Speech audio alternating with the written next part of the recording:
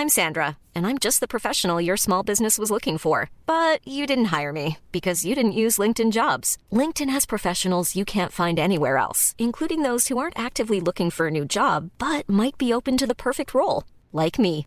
In a given month, over 70% of LinkedIn users don't visit other leading job sites. So if you're not looking on LinkedIn, you'll miss out on great candidates like Sandra. Start hiring professionals like a professional. Post your free job on linkedin.com/people today. Hey, it's Ryan Reynolds, and I'm here with Keith, co-star of my upcoming film, If, only in theaters May 17th. Do you want to tell people the big news? All right, I'll do it. Sign up now and you'll get unlimited for $15 a month and 6 months of Paramount Plus Essential Plan on us. Mintmobile.com/switch. Upfront payment of $45 equivalent to $15 per month. Unlimited over 40 gigabytes per month. Face lower speeds. Videos at 480p. Active Mint customers by 531.24 get 6 months of Paramount Plus Essential Plan. Auto renews after 6 months. Offer ends May 31st, 2024. Separate Paramount Plus registration required. Terms and conditions apply if rated PG. Story time. It was the summer of 2005, and I had been living in a small town about 2 hours west of the city for a few years. Cool fact, a crocodile can't stick out its tongue. Also, you can get health insurance for a month or just under a year in some states. United Healthcare short-term insurance plans, underwritten by Golden Rule Insurance Company, offer flexible, budget-friendly coverage for you. Learn more at uh1.com. Hi, I'm Daniel, founder of Pretty Litter. Cats and cat owners deserve better than any old-fashioned litter. That's why I teamed up with scientists and veterinarians to create Pretty Litter. Its innovative crystal formula has superior odor control and weighs up to 80% less than clay litter. Pretty Litter even monitors health by changing colors to help detect early signs of potential illness. It's the world's smartest kitty litter. Go to prettylitter.com and use code ACAST for 20% off your first order and a free cat toy. Terms and conditions apply. See site for details. How would you like to look 5 years younger? In a clinical study, people that had volume added with Juvederm Voluma XC in the cheeks perceived themselves as looking 5 years younger at 6 months after treatment. Look younger, feel like you. Add volume for lift and contour in the cheeks with Juvederm Voluma XC. Reverse signs of aging by adding volume to smooth laugh lines with Juvederm Volure XC. For important safety information and to find a licensed specialist, visit Juvederm.com. That's JUVEDERM.com. Not for people with severe allergic reactions, allergies to lidocaine, or the proteins used in Juvederm. Common side effects include injection site redness, swelling, pain, tenderness, firmness, lumps, bumps, bruising, discoloration, or itching. There's a risk of unintentional injection into a blood vessel, which can cause vision abnormalities, blindness, stroke, temporary scabs, or scarring. Talk to a licensed specialist to find out if it's right for you. Hey, it's Ryan Reynolds, and I'm here with Keith, co-star of my upcoming film, If, only in theaters May 17th. Do you want to tell people the big news? All right, I'll do it. Sign up now and you'll get unlimited for $15 a month and 6 months of Paramount Plus Essential Plan on us. Mintmobile.com/switch. Upfront payment of $45 equivalent to $15 per month. Unlimited over 40 gigabytes per month. Face lower speeds. Videos at 480p. Active Mint customers by 531.24 get 6 months of Paramount Plus Essential Plan. Auto renews after 6 months. Offer ends May 31st, 2024. Separate Paramount Plus registration required. Terms and conditions apply if rated PG. Years. My life was simple, and I spent most of my free time exploring the surrounding forests, hiking trails, and parks. I had befriended the local park ranger, a kind and knowledgeable man named Tom, who taught me about the area's flora and fauna, and shared my interest in the supernatural. One day, as I was driving through Love's Park on Riverside, I experienced something truly bizarre. Out of nowhere, something large and dark flew over my car, casting a shadow that momentarily blotted out the sun. As I squinted to catch a glimpse of what it could have been, I heard something say my name very loudly, as if it came from inside my car. I swerved in surprise, narrowly avoiding an accident, and pulled over to the side of the road. After catching my breath and calming my racing heart, I decided to keep this strange experience to myself, not wanting to be labeled a lunatic. Fast forward to the fall of 2009. I had moved into an apartment complex on the outskirts of town, nestled between a sprawling forest and a peaceful lake. One evening, I stepped outside for a cigarette and looked up at the sky, enjoying the crisp autumn air. Suddenly, a massive creature with an enormous wingspan flew over the building, barely 20 feet above the rooftop. It looked like a pterodactyl from a prehistoric era, and my mind raced back to that day in Love's Park. I stared in disbelief as the creature disappeared into the distance. The following day, I decided to confide in Tom, the park ranger, about my sightings. We met for a cup of coffee at a local diner, and I recounted my experiences in detail. To my surprise, Tom listened intently and didn't dismiss my story as the ramblings of a madman. Instead, he shared a theory that he had been secretly researching, that the creature I had seen was the infamous Chicago Mothman. Intrigued by the possibility, we spent the next few months poring over historical records, news articles, and eyewitness accounts of similar sightings in the area. As we dug deeper into the mystery, we uncovered a pattern of unusual occurrences and unexplained phenomena that stretched back decades. We even spoke to other witnesses who had encountered the creature and heard their harrowing stories. As the years went by, Tom and I continued our investigation into the Chicago Mothman, always searching for answers, and always just one step behind the elusive creature. Our quest became an obsession, a bond that connected us and fueled our curiosity. And though we never managed to capture definitive proof of the Mothman's existence, the memories of our encounters with the unknown still haunt us to this day. Every time I read a new story about the Chicago Mothman, I can't help but think back to that summer day in Love's Park and that autumn evening outside my apartment. And I wonder, will I ever come face to face with the creature again? Or will it forever remain a mystery, a dark shadow that flits across the sky and whispers my name from the depths of the unknown?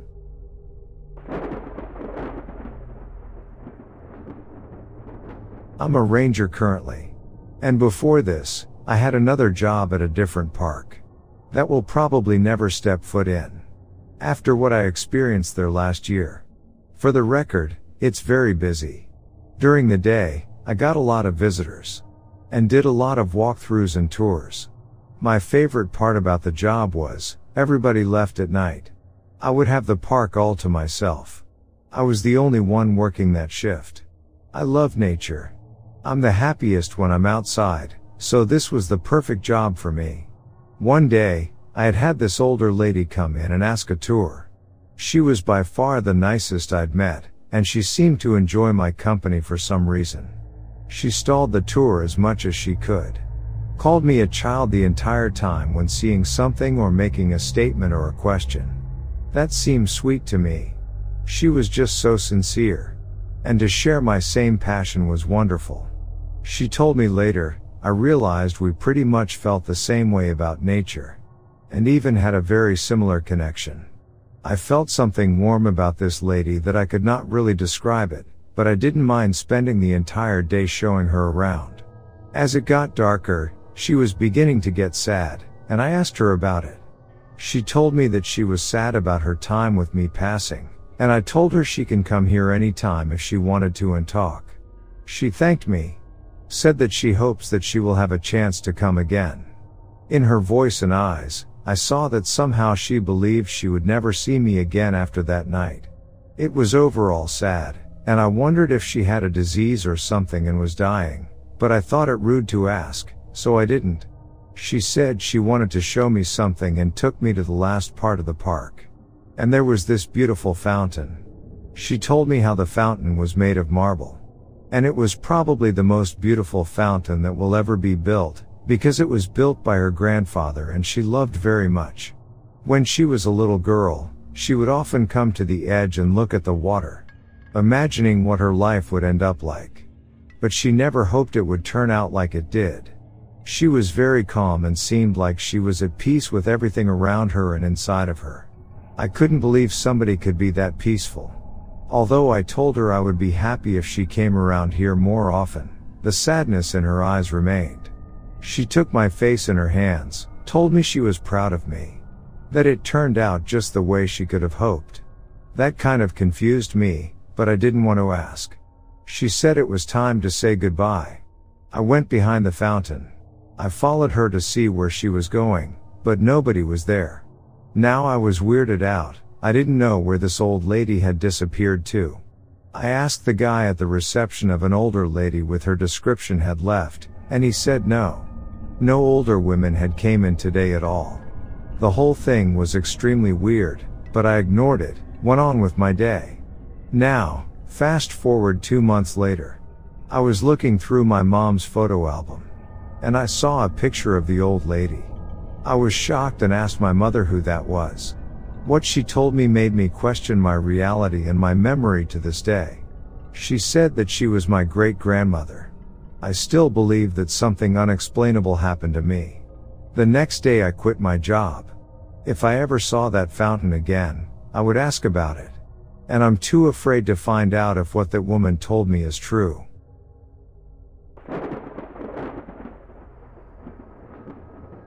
I reside in this general area. About 1 year ago, I was driving through the town of Barrington Hills northwest of Chicago. As I drove east around maybe 630, it was dawn and light began to emerge from the east as sunrise. I proceeded east on 62 Palatine Road and saw some gigantic flying in the sky, almost staying and keeping up with the night that was departing. The creature definitely changed directions and appeared to be like a plane. I knew it wasn't because of how slow it seemed to go at times. I tried to get a picture with my cell, but it was fruitless. Too far. But 100%, here is a creature aloft here or some party that has some 2023 flying suit platform that is huge. It was big enough for me to see and it was 5+ miles away. Chasing the horizon west.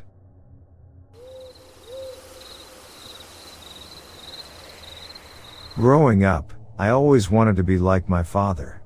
Brave and courageous, always fighting against wrong and instilling good or trying to. He was a police officer, and from a very tender early age, I decided that was the path I was going to continue on to. Carrying a real weapon everywhere, you know, the fantasy of beating up bad guys and robbers. Maybe it wasn't my father who had influenced me to be an officer. Maybe it was more the action movies we used to watch like Die Hard and things like that. Anyways, fast forward and I'm 22 years old, a newly appointed rookie officer. Patrol duty near Emily Bridge in Vermont. It was a very popular tourist attraction, but not because of its beauty, because of the creepy urban legend surrounding it. This 50-foot-long bridge is said to be the site of a young woman's self-harm in the mid-1800s. According to legend, the woman, Emily, was supposed to meet her lover at the bridge to elope. However, she ended up hanging herself from the rafters when he never showed. Now it's believed that Emily's ghost scratches at cars, it crosses pedestrians, and sometimes just appears in front of them in her ghastly evil form. I don't believe in such superstitions and legends. People have committed S in many places. How come the whole world is not haunted with their spirits? So it was a Saturday morning, the time of my duty right near the bridge. I was patrolling alongside my partner, a 39-year-old officer whose name I will not mention. 20 years of experience and a lot of stories on how he saved the world, apparently. He's so talkative, my head ached from listening to him over and over. I tried joining him off by playing Grease 2 in my head and eating my roll, which I bought street food. During patrolling is the best. My partner also had a roll, but God forbid he quietly eat and stop talking. He's narcissistic and so self-obsessed, he even talks with his mouth full. During one of his abnormally long stories about how he had apparently saved a woman from being kidnapped, we heard a shrill scream. It seemed that a woman was screaming, but what most shook me was the pure terror that could be heard in her voice.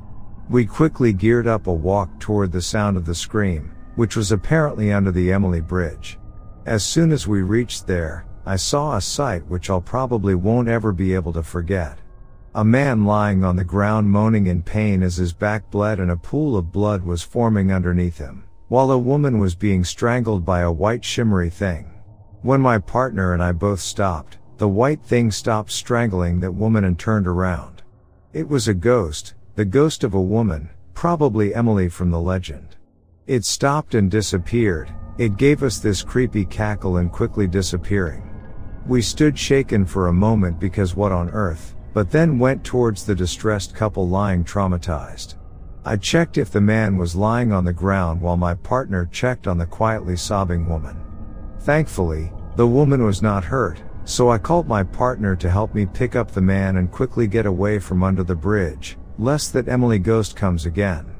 How would this be able to happen? Even guns wouldn't affect a ghost.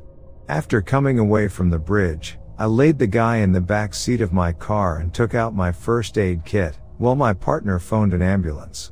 The woman, poor her, she was traumatized, asking if her boyfriend would be alright. He was bleeding badly, and my partner tried to console her, but she just could not stop sobbing. It was a terrifying thing being attacked. I wouldn't blame her so much for crying. I would have done it too. We tried asking her what happened, but she couldn't speak so much to tell what happened. When the ambulance arrived, we put the couple in it and sent them on their way to the hospital. We basically told our story to our supervisor, who laughed in our face and didn't believe me, even my experienced partner. At first, but we luckily had our cameras on us and had recorded the entire thing. Although the ghost of Emily was invisible in the recording, which is creepy, we could see the bleeding man and the being just flying in the air while clutching her neck where the hands of the ghost had been. Our supervisor was very quiet, asked us to do a follow-up with the couple and ask them about what happened there to make sure their stories added up. We waited till the next day before checking up on them. You obviously need some time to accept what happened and come out of that traumatized state. The next morning, we left for the hospital where the couple was currently in. We asked them how they had been and if they were feeling better. They were better physically, but emotionally they were still dealing with the repercussions of what happened. Upon asking what happened under the bridge, the woman told us that they were just making out when this being appeared. This white apparition formed around her boyfriend and tried to throw him off the bridge. He fought her back when she proceeded to attack, preventing him and her from leaving. I don't know when the woman tried to save her boyfriend by trying to drag him away and throw him off the bridge. This thing began choking this girl. It's completely wacko, right? While this thing was choking her is when we had appeared, as she profusely thanked us for saving their lives. Suggested that we should close the underside of the bridge. And safe to say, I did not expect this to happen when I applied for working as an officer. I understand this probably sounds like some cheesy creepy story, but I promise things happen on the job that are far more unquestionable than disturbing to say the least. And stories like this get concealed from the public far more often than you would ever imagine.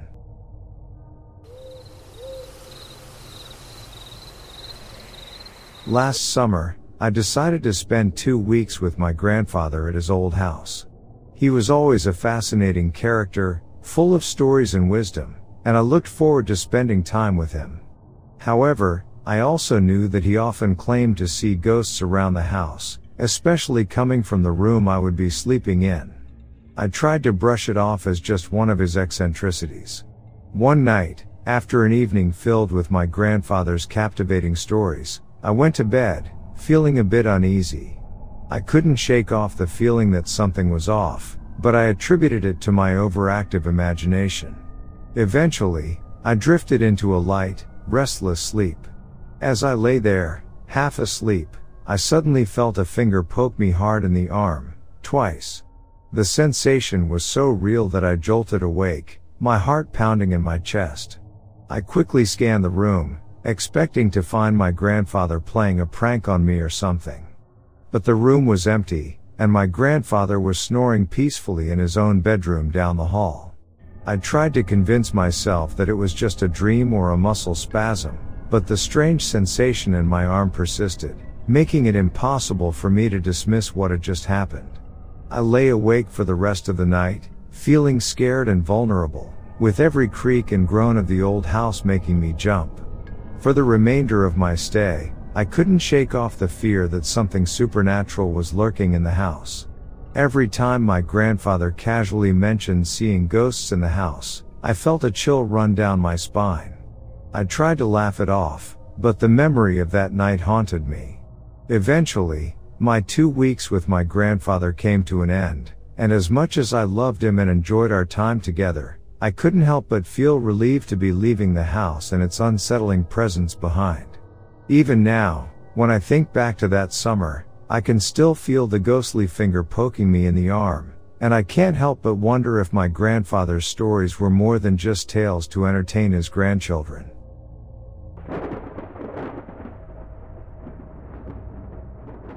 Working at a hunting retreat in northern Canada was an experience I'll never forget.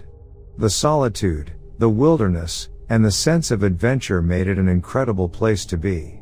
I was the cook for the hunting lodge, and it was my job to prepare hearty meals for the hunters after a long day out in the wilderness. One early morning, I was walking from my cabin to the kitchen, ready to start my day. The air was crisp and cold, and a fresh blanket of snow had fallen overnight. It was so quiet that the only sound was the crunching of the snow beneath my boots. As I reached the kitchen, I realized I had left my apron behind in my cabin. Sighing, I turned back to retrieve it, trying to shake off the chill that had settled in my bones. That's when I saw them, large, unmistakable footprints in the snow, leading right up to the door. They were much bigger than any human footprints, and the stride was far longer than any person could take. My heart raced as I realized that something, or someone, had been following me as I walked to the kitchen. The thought of Bigfoot, a legend that had been passed around campfires for generations, crossed my mind. But that couldn't be possible, could it?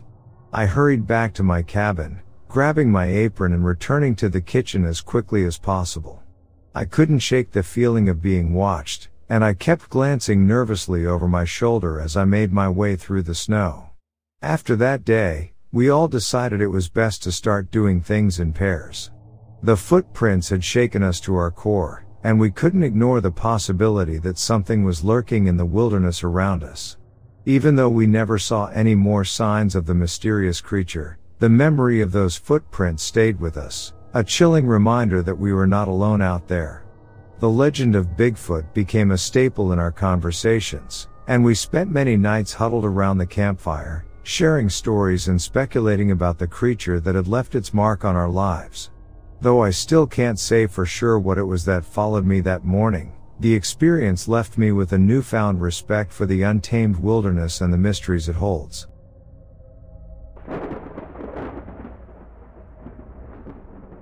I sleep sitting partially up and I can see the door to the bedroom clearly. I awoke to a bright light under the door, originating in the hall beyond. The door opened and in walked several, I am not sure of the exact number, squat figures. They were silhouetted by a bright light in the hall. They were dark blue/gray with large, blocky heads and virtually no neck. Their faces were heavily furrowed. They stood 3 to 4 feet tall and wore something that looked like monk robes that were very dark gray. When they entered the room, I became paralyzed. They stood around the bed, even on the other side where my wife was asleep. I tried to call out to her but I couldn't make a sound due to my paralysis. I sleep with a CPAP machine, mask and air hose, for sleep apnea. One of the figures removed the mask from my face. Another pulled the covers back off of me. They raised their arms and I floated up out of the bed, lying flat now. I floated above their heads toward the door.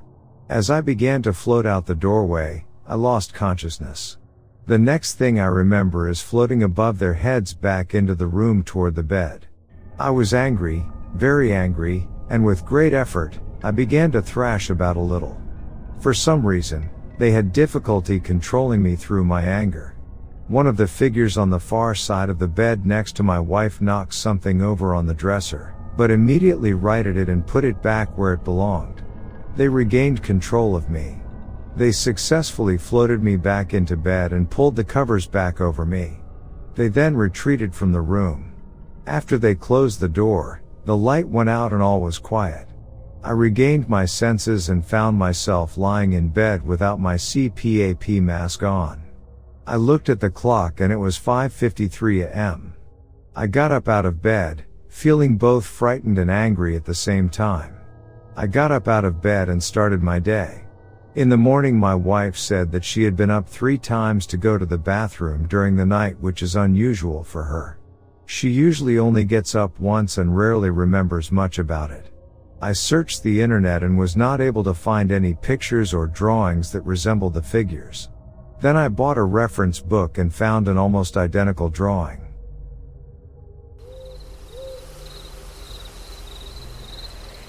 I was deer hunting behind my great-grandmother's house. She was 103 at the time. I always got in my deer stand very early and would fall asleep with my cell phone in my hand with the alarm set on vibrate for sunrise. Anyway, I was suddenly awoken and checked the time, 2 minutes before alarm would go off. Then I looked into the field, which decades ago was my great-grandmother's vegetable garden, and at the far left corner saw a figure that looked to me like a little lady standing there with a garden hoe in her hand. It wasn't scary at all, very calming actually, even when it suddenly disappeared. I proceeded with the hunt, and when I met my uncle in the woods to walk out, he asked me if I had seen anything, and I jokingly answered, "Yeah, I saw a ghost," and he looked at me sideways, but then we both laughed and started walking. As soon as we get out of the woods, we noticed that there are more people at Great-Grandma's house, and as it turns out, she had passed away at 6:12 that morning. My uncle and I have been so close that day because he swears that I have a sixth sense.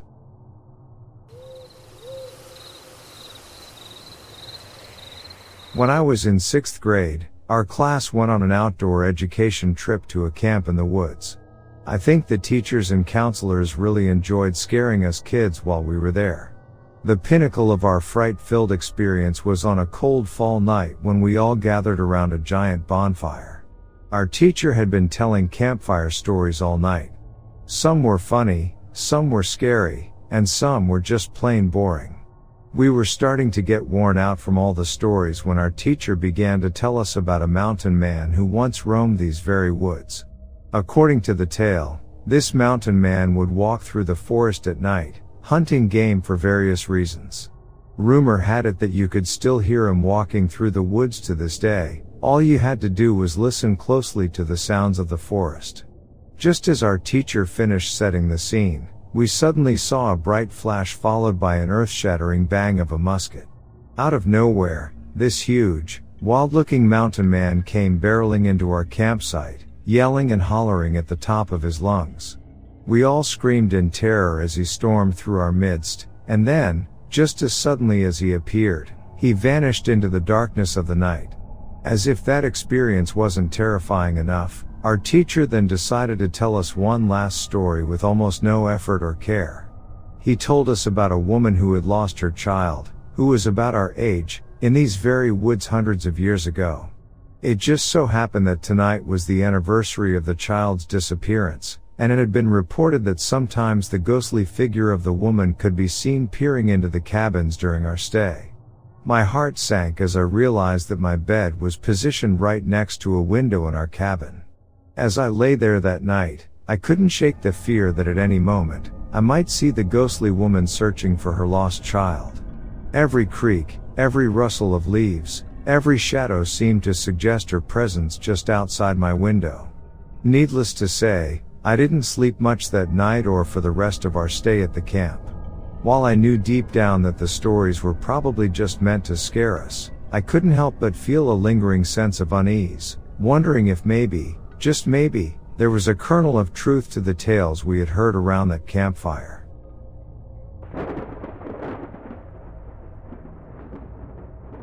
When I was in high school, my friends and I would occasionally drive out into the desert outside of Phoenix to a secluded area known to locals as the Ravine.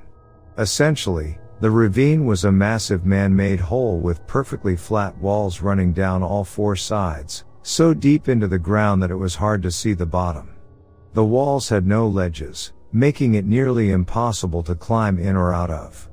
Picture a giant square-shaped well in the middle of the desert. One moonlit night, we were all gathered around the hole, drinking and partying, as we tended to do from time to time. We were tossing rocks and beer cans down the ravine when suddenly, we all heard something strange. It sounded like it was coming from somewhere deep in the bottom of the hole.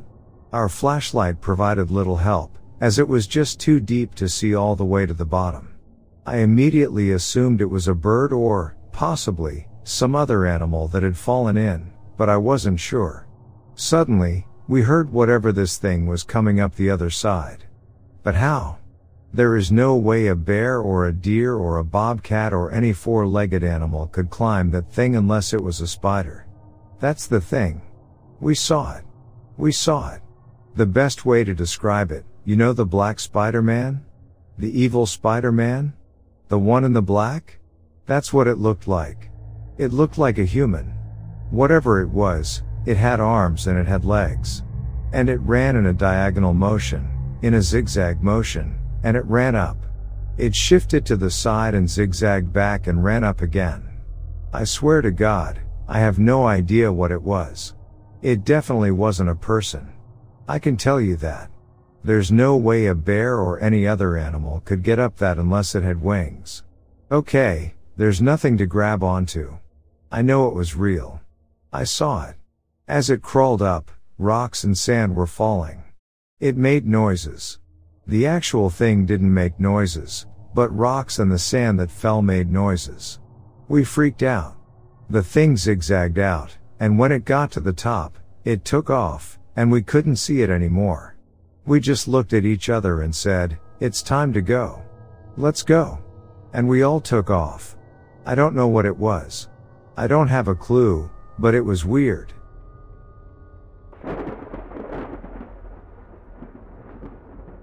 When I was 11, I was friends with this girl who lived alone with her mom in this massive old Victorian house. It was gorgeous, wood floors, fireplaces in every room, and heavy doors with window things at the top.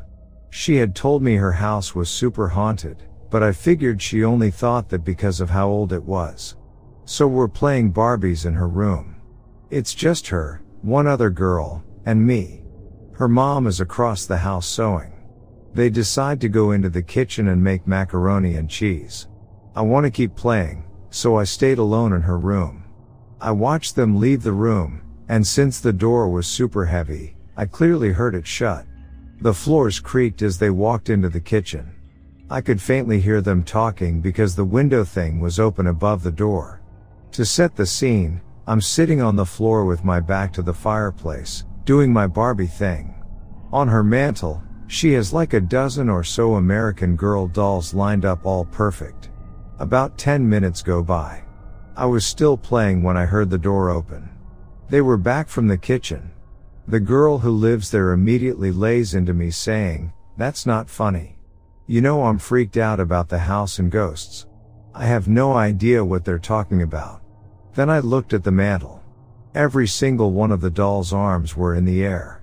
They refused to believe I didn't do it, and I still get goosebumps thinking about it.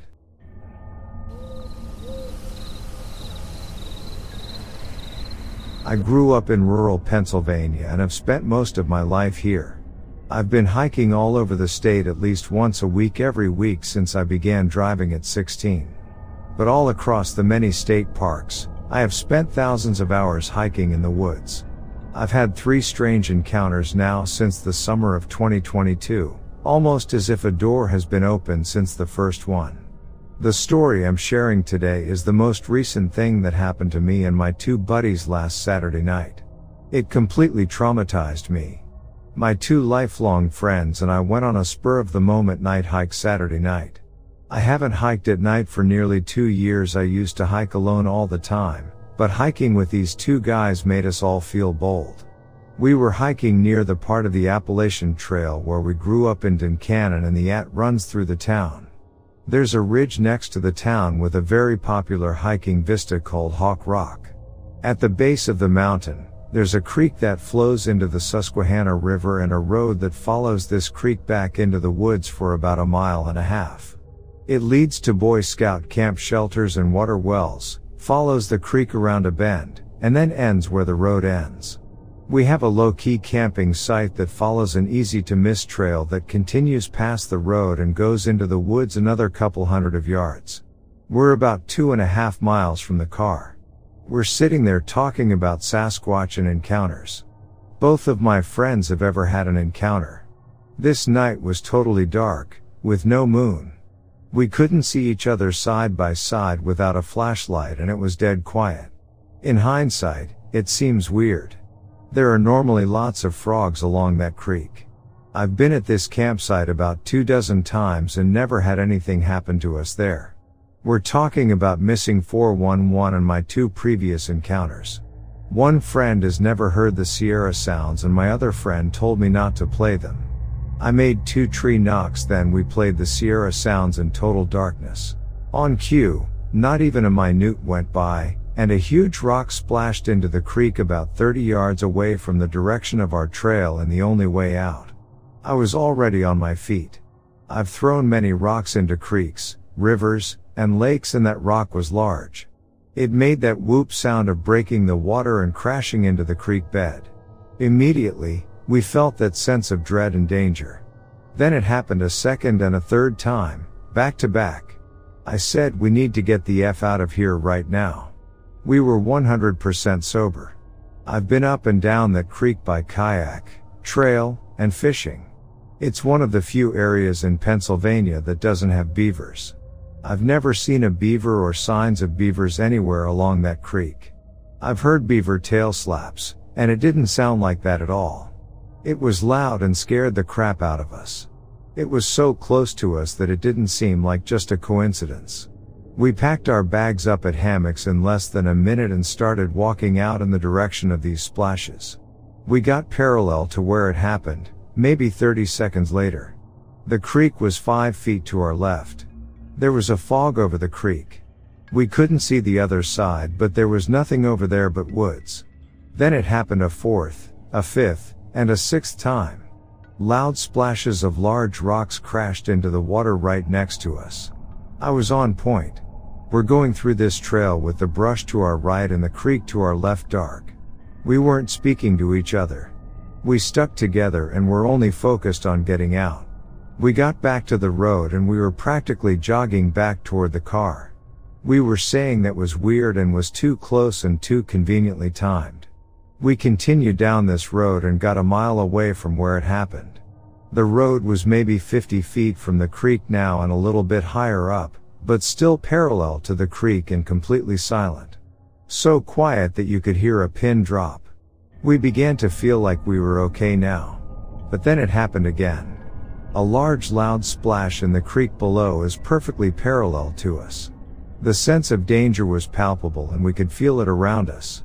Something was on the other side of the creek mirroring us. The problem was there are no trails, no houses, nothing but woods over there. Whatever it was over there was keeping pace with us silently without light or without a trail, and we could feel it. We got to the end of the road and 2 kids were walking in with lights. We saw them coming. I said to my friends, we have to tell them what just happened. We couldn't let these kids go in there without warning. We told them what happened and all of us were clearly shaken and rattled. We got into the car and drove back to my buddy's place in town. For 3 hours we tried to rationalize and reason what it was. You couldn't think of any animal that checks all the boxes of the behavior. If it was somebody messing with us, they were in the middle of nowhere without a light, throwing large rocks and moving silently without a trail. If it was an animal, we would have heard it moving. If it was something in the water, we would have heard it displacing water while moving. I know this area like the back of my hand. I'm terrified to go back outside again and afraid as soon as the sun goes down. We all felt like we were lucky to get out of there. I was excited about spring and summer and to get back out hiking again, but I am terrified at the thought of it.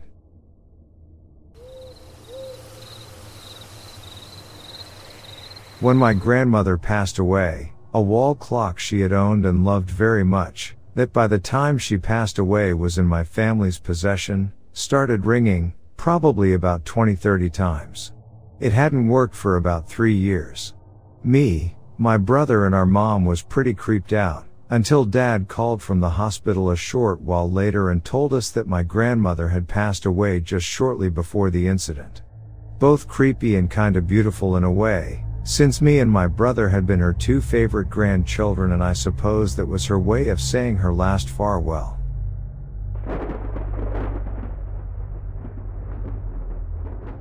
My name is Ali and I'm from Birmingham, UK.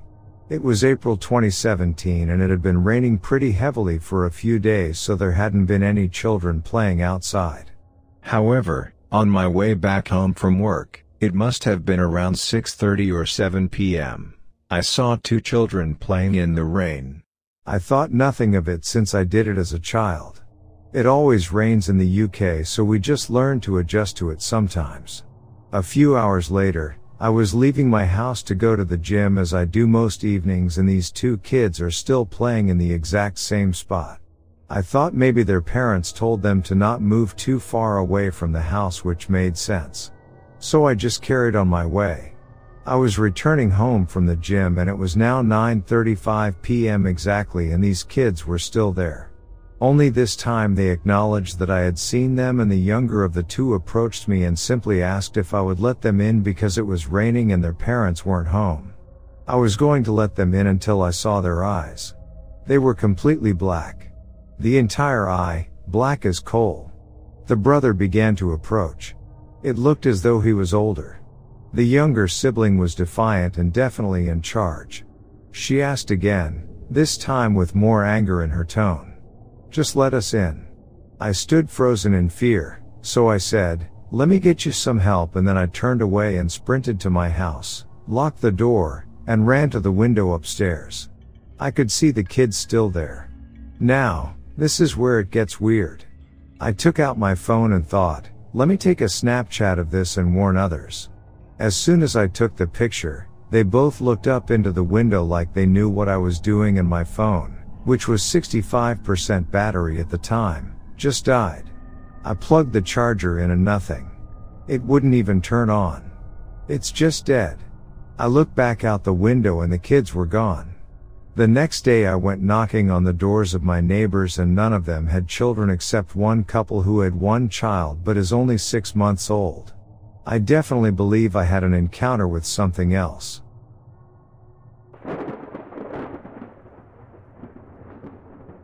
A few months ago, I experienced something that still sends shivers down my spine. It was just an ordinary night, and I had drifted off to sleep after a long day at work. I was snuggled comfortably under the blankets, enjoying a peaceful slumber. Suddenly, I woke up with a start, as if something had jolted me awake. My heart was racing, and I blinked a few times, trying to adjust to the darkness that enveloped the room. That's when I saw it. The outline of a person standing right next to my bed. In the dim light, I couldn't make out any features, but I assumed it was my boyfriend, who must have come home late from work. I let out a nervous laugh, trying to shake off the fear that had gripped me. Oh my God, you scared me, I said, relief washing over me as I realized it was just him. He climbed into bed, and I reached out my arms, eager for the comforting embrace of his hug. But instead of feeling the warmth of his body, my arms found nothing but air. My heart skipped a beat, and panic set in. I fumbled for the bedside lamp, quickly turning it on to illuminate the room. My eyes darted around, searching for any sign of my boyfriend, but the room was empty. The realization that I had just seen an apparition hit me like a ton of bricks. My breathing became labored, and I felt a cold sweat forming on my brow. I couldn't bring myself to turn off the light or close my eyes, fearing that the figure would reappear. For the rest of the night, I lay awake, clutching the blankets tightly around me, jumping at every little sound. When morning finally came, I hesitantly shared my experience with my boyfriend, who tried to comfort me, suggesting that it was just a vivid dream or my imagination playing tricks on me. But I knew what I had seen and felt. The terrifying presence of something that couldn't be explained. Since that night, I've never been able to shake off the lingering fear that the mysterious figure will return. Every time I go to bed, I can't help but remember the chilling moment when I reached out for a comforting embrace, only to find nothing but emptiness.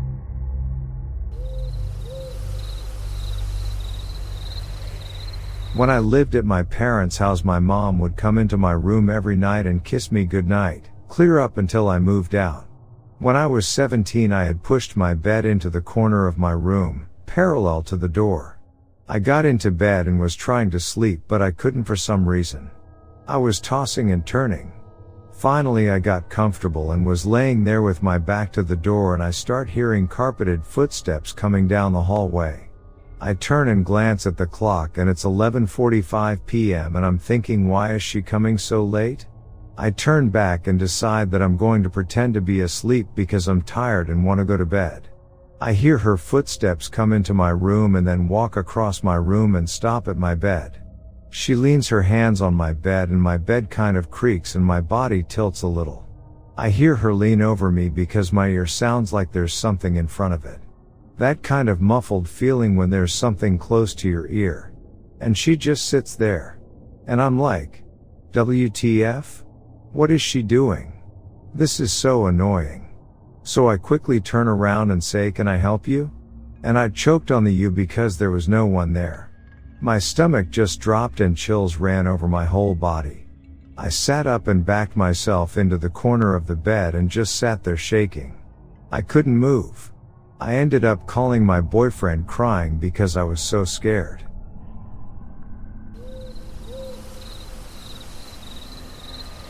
I had something highly strange occur in 2015, another incident in a lifetime of inexplicable experiences, and I would appreciate any thoughts that you might share with me concerning this event.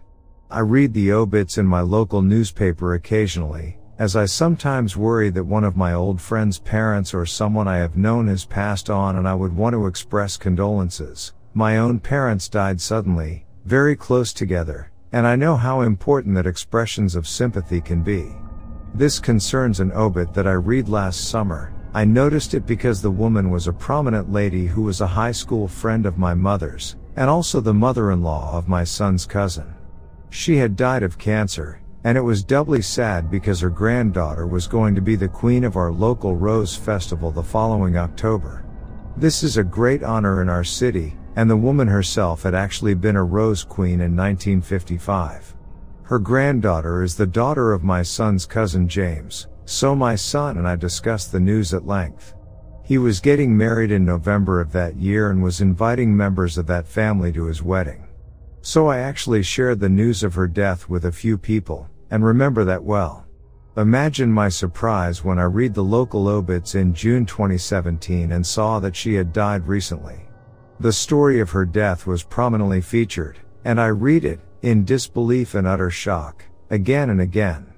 I called my son and he was confused as well, as I had already reported her passing to him 2 years previous. What can this mean? Did I have visual precognition of her death, 2 years before it occurred? Did I experience a time slip, going into the future to read her obit? Or did time curve back on itself and confuse me with a double death? This event has truly been worrisome to me. Am I losing my mind and memory? The week before Memorial Day in 2017, I had the random thought that a distant great-aunt of mine had passed and called several relatives to inquire about it. No, she was not dead, but no one knew anything about her situation if she had been ill. Was living with her daughter? She was 92. But 8 days later Elle got the news that she had actually died 6 days after my phone calls. What are your thoughts?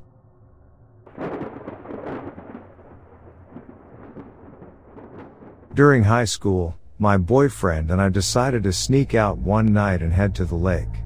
It was a secluded spot, and we thought it would be the perfect place to spend some time together, away from the prying eyes of our parents. The night was pitch black, and the only light came from the faint glimmer of the moon reflecting off the water. We found a park bench next to the shore and started making out. As we got more and more into it, I suddenly heard a strange sound coming from the water. I told my boyfriend to stop and listen, and we both went completely silent. The sound was like someone or something swimming methodically, as if they were trying to sneak up on us without being detected. The mysterious swimmer got closer and closer, and my heart started pounding in my chest. I could barely see anything in the darkness, but I could still hear the splashing and feel the tension in the air. It felt like whatever was in the water was about to reach out and touch us.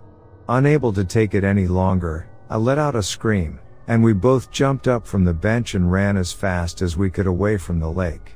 We didn't stop running until we were sure we were far enough away from whatever had been lurking in the water. To this day, I still have no idea what was in the lake that night. Was it a person trying to scare us? Or was it something else entirely? Whatever it was, the memory of that night still sends shivers down my spine whenever I think about it. That experience taught me a valuable lesson. Sometimes, the scariest things can happen in the most unexpected places, and the unknown can be more terrifying than anything else.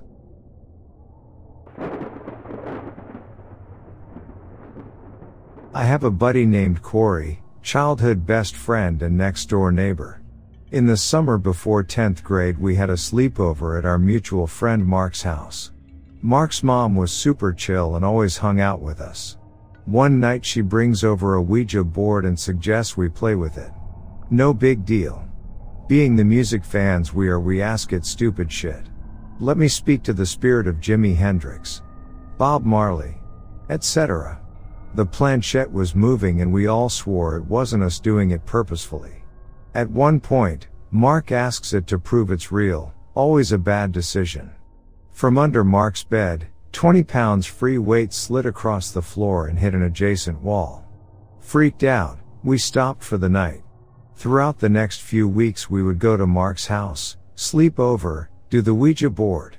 We decide to set up some basic recording equipment, ask questions, and play the recording back to try and hear things. We did get some faint noises. I'm not convinced it was anything but Mark was, and so Mark got creeped out and gave the board to Corey.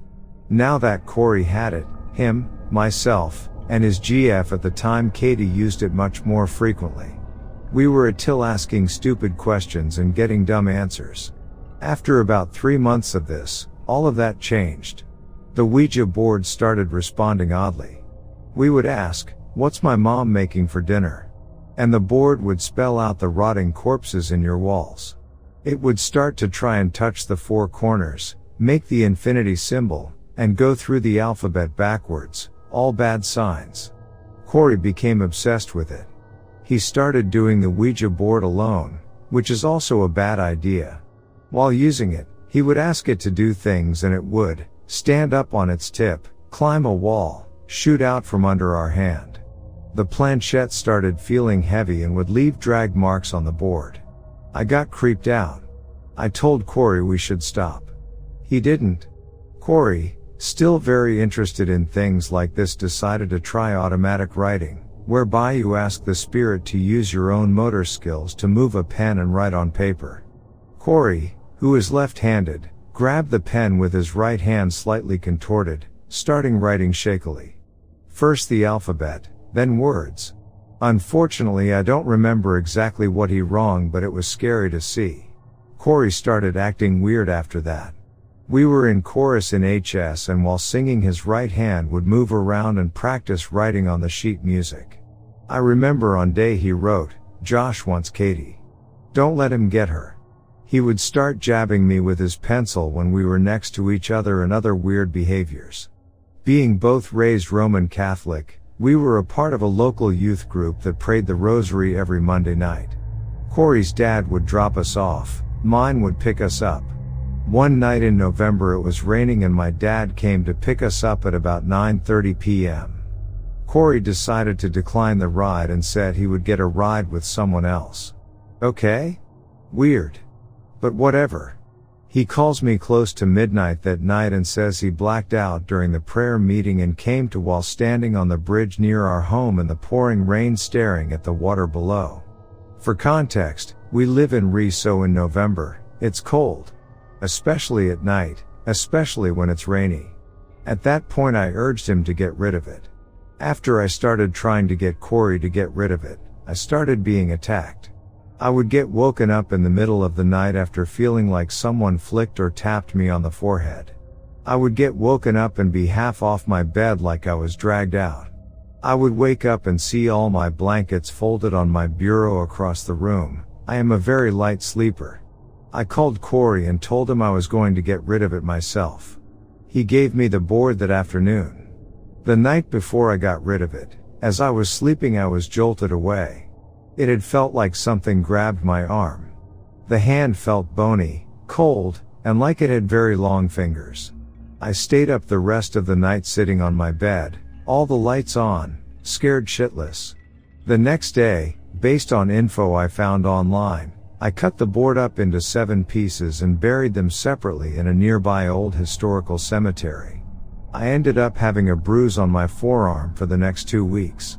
I haven't had any related instances since. Corey probably has additional info he could add to this as well, but this is all I got.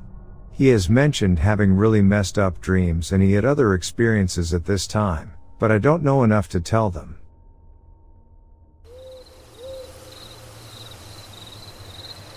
An old friend of mine and I planned a trip to Isle Royale in 2008. We have been on a couple of adventures together.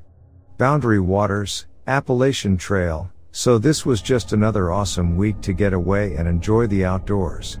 Which we did end up doing, but man did we have one hell of a time. On the 3rd night, I was out going to the bathroom when I thought I heard something move a few yards away. I stopped for a moment and almost went to investigate, but decided that it was nothing and headed back to camp.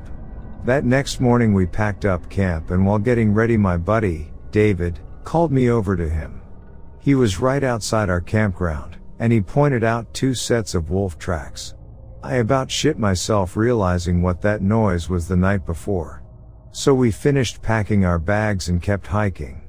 Neither David or I would wander more than 10 yards away from one another from that point on. The last night we were getting our bags set in a tree so the bears and mini bears wouldn't get to them. When all of a sudden my friend said he saw something move. I looked and didn't see a thing, but I didn't question him. We grabbed our flashlights, stoked the fire. Neither of us slept that night. I didn't see anything or for that matter hear anything that night. Once the sun came up, we got our packs down and cleaned up our campsite. When we were about to leave, David went and checked the place. He thought he saw something. Sure enough, man, this dude found another set of tracks. I finished packing my shit, we got to the docks, and I looked at him and said, "Never again."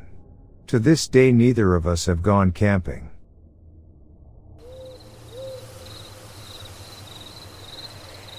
Growing up in Montana, I was no stranger to the wild beauty of nature, but one particular incident still stands out as the most thrilling and terrifying experience of my life. One summer day, 3 of my friends and I decided to go for a hike on some private property on the outskirts of the city.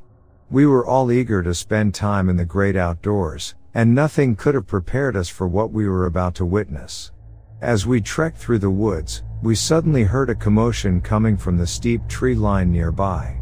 We saw a deer sprinting down the slope as if its life depended on it, and that's when we saw it. A massive Sasquatch emerged from the woods and pounced on the deer. The deer tripped, and they both landed just about 15 feet away from us. We were all stunned, our hearts racing with a mixture of fear and adrenaline. Without any hesitation, we ran down the hill, trying to put as much distance between us and the scene as possible. We waited, hidden behind some trees and bushes, watching the area where the Sasquatch had disappeared with the deer. After what felt like an eternity, the creature emerged from the tree line, dragging the deer by its leg. We watched in awe as it vanished back into the woods, taking its prey with it.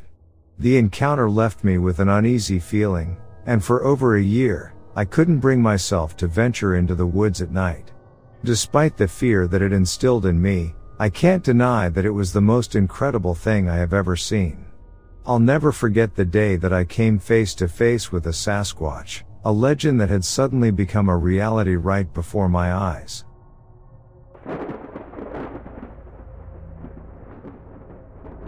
My Nana's house has a bit of a sad history. The house was built on a plot of land as a dream home for a newlywed and pregnant couple.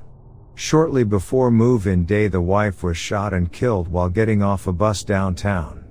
The husband, in his grief shortly after, killed himself. The house then went to market and my papa bought it for Nana. They were also newlyweds. As time went by, weird things started happening in the house. Little things like lighters would go missing, or the remote which was on the coffee table would be found under the couch, or you could hear the pool balls from the pool table crack even though they were in their case. This freaked my papa out, but Nana was much harder to scare. Every now and then you'd see scratch marks on the cathedral ceilings only to hire a painter and they are gone the day he would show up. This happened on 4 occasions. Still, Nana was not scared. Shortly after, Papa had an accident and he passed. This left Nana alone in the house. Years pass, and in my teens I moved from my country and in with Nana. I'm walking to the kitchen one day and I hear Nana talking. She is saying, "Don't you touch them again, you old witch." I pop into the kitchen and ask Nana who she is talking to. "Mabel," she replies. I assume Mabel is one of the cats she's rescued and carry on. Every now and then, I hear Nana talking to Mabel. It's usually, "Don't you touch this," or "Would you stop that playing with the lights, knocking over a fan." It never occurs to me to address it. Till one night, I have this horrific dream about a woman being shot. I wake up terrified and I see almost like a dark shadow fading from the foot of the bed. I'm completely freaked out, but just think it's my eyes adjusting after being bolted awake. The following morning I tell Nana about my dream over breakfast. "Oh, that's just Mabel. She'll come to you from time to time. I was wondering when she was going to show herself to you," she says. I'm taken aback, and Nana tells me the Mabel story and how Mabel was the wife. I ask Nana is that who she's been talking to, and she confirms it is. As time goes on, little things start to go missing as usual, and I'm creeped out at first, but make a game out of it by hiding things and moving glasses when family is around and saying, "Oh Mabel, Nana's cigarettes go missing. Must have been Mabel." Mabel one night on Christmas Eve decided to walk up the stairs and her footsteps got a little too close for comfort and I shouted, "Stop it, Mabel. You're scaring me," and they stopped. Fast forward again and I've moved out of the house. Nana has passed away and me and my sister are tasked with going through her things. No one has been in the house for months. The power has been turned off and me and my sister enter the home after sundown.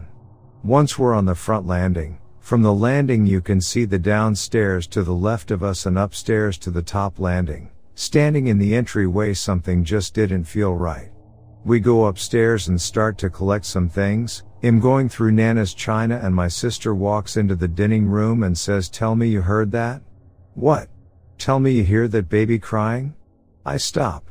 "Listen." And I do. It's very faint and it's coming from the basement.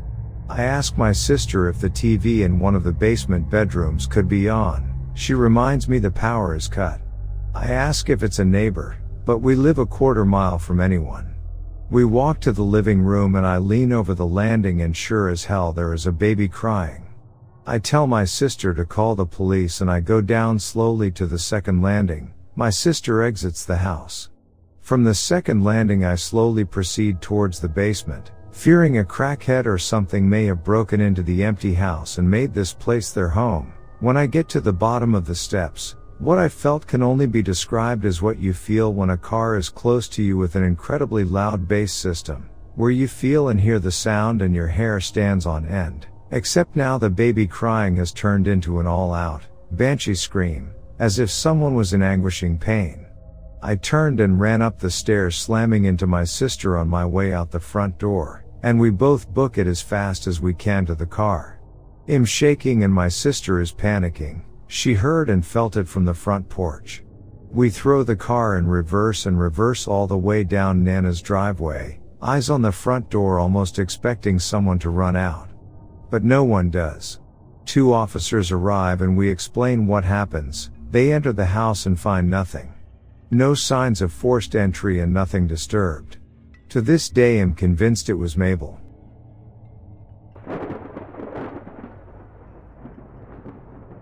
When I was younger I used to go to work with my parents at a newspaper company.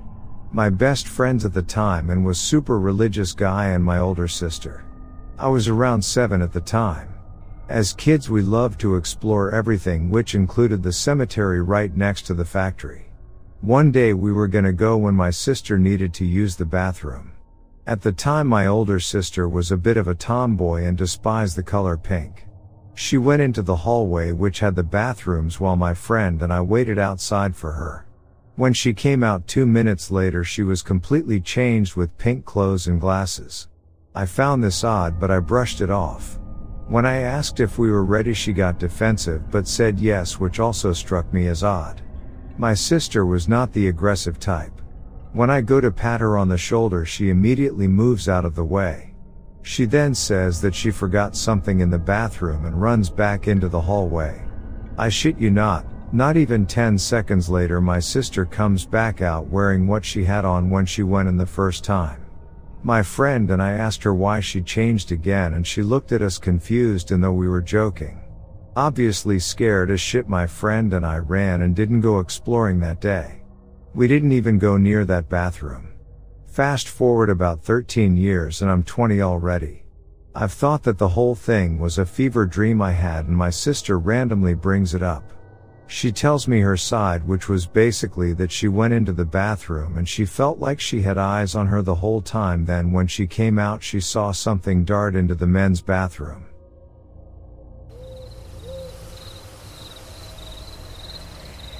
Had a Great Dane, about 2 years old and 150 pounds. Walking in North Hampshire with him on an 8-foot lead, but just letting it drag as he walked in front of me. Dog turns the bend before me by about 10 feet and immediately posted up, like he saw something. Figured it was a deer and started calling him back. Nope, he takes off. I run around the corner to see him chasing a 200-pound, I'm guessing, black bear. Not huge but big enough. Dog thinks he found his long-lost friend and new playmate. Bear thinks he's under attack. As he chases the bear turns and posts up on him. Again, dog thinks he's playing, so he does the front paw dance. This happens twice, all while I'm screaming my freaking head off, to the point I bursted a blood vessel in my eye, trying to call him back so he doesn't get killed. Finally he realized I'm pissed and starts running back to me. Well, as he does, the now fully pissed off bear gives chase. Dog comes right to me and sits next to me. I stand there in shorts and an Under Armour shirt without so much as a stick. Charging bear. I'm thinking it's me or my dog, and I'll kill for my dog. I stand in front of him waving my arms, screaming as deeply and loudly as I possibly could. Bear comes within 15 feet at full speed, lunges to a tree and climbs up about 20 feet, perches and makes this hissing growl like nothing I've ever heard. I tell the dog truck. Now. He heads back down the trail while I slowly walk backwards, still screaming and waving my arms, trying not to shit my pants. I round the corner and lose sight of the bear, but could hear his claws descend the tree and could hear him faintly in the woods. Never been so scared in my life. Now I never go hiking without bear spray and a .45 and always hold the leash now.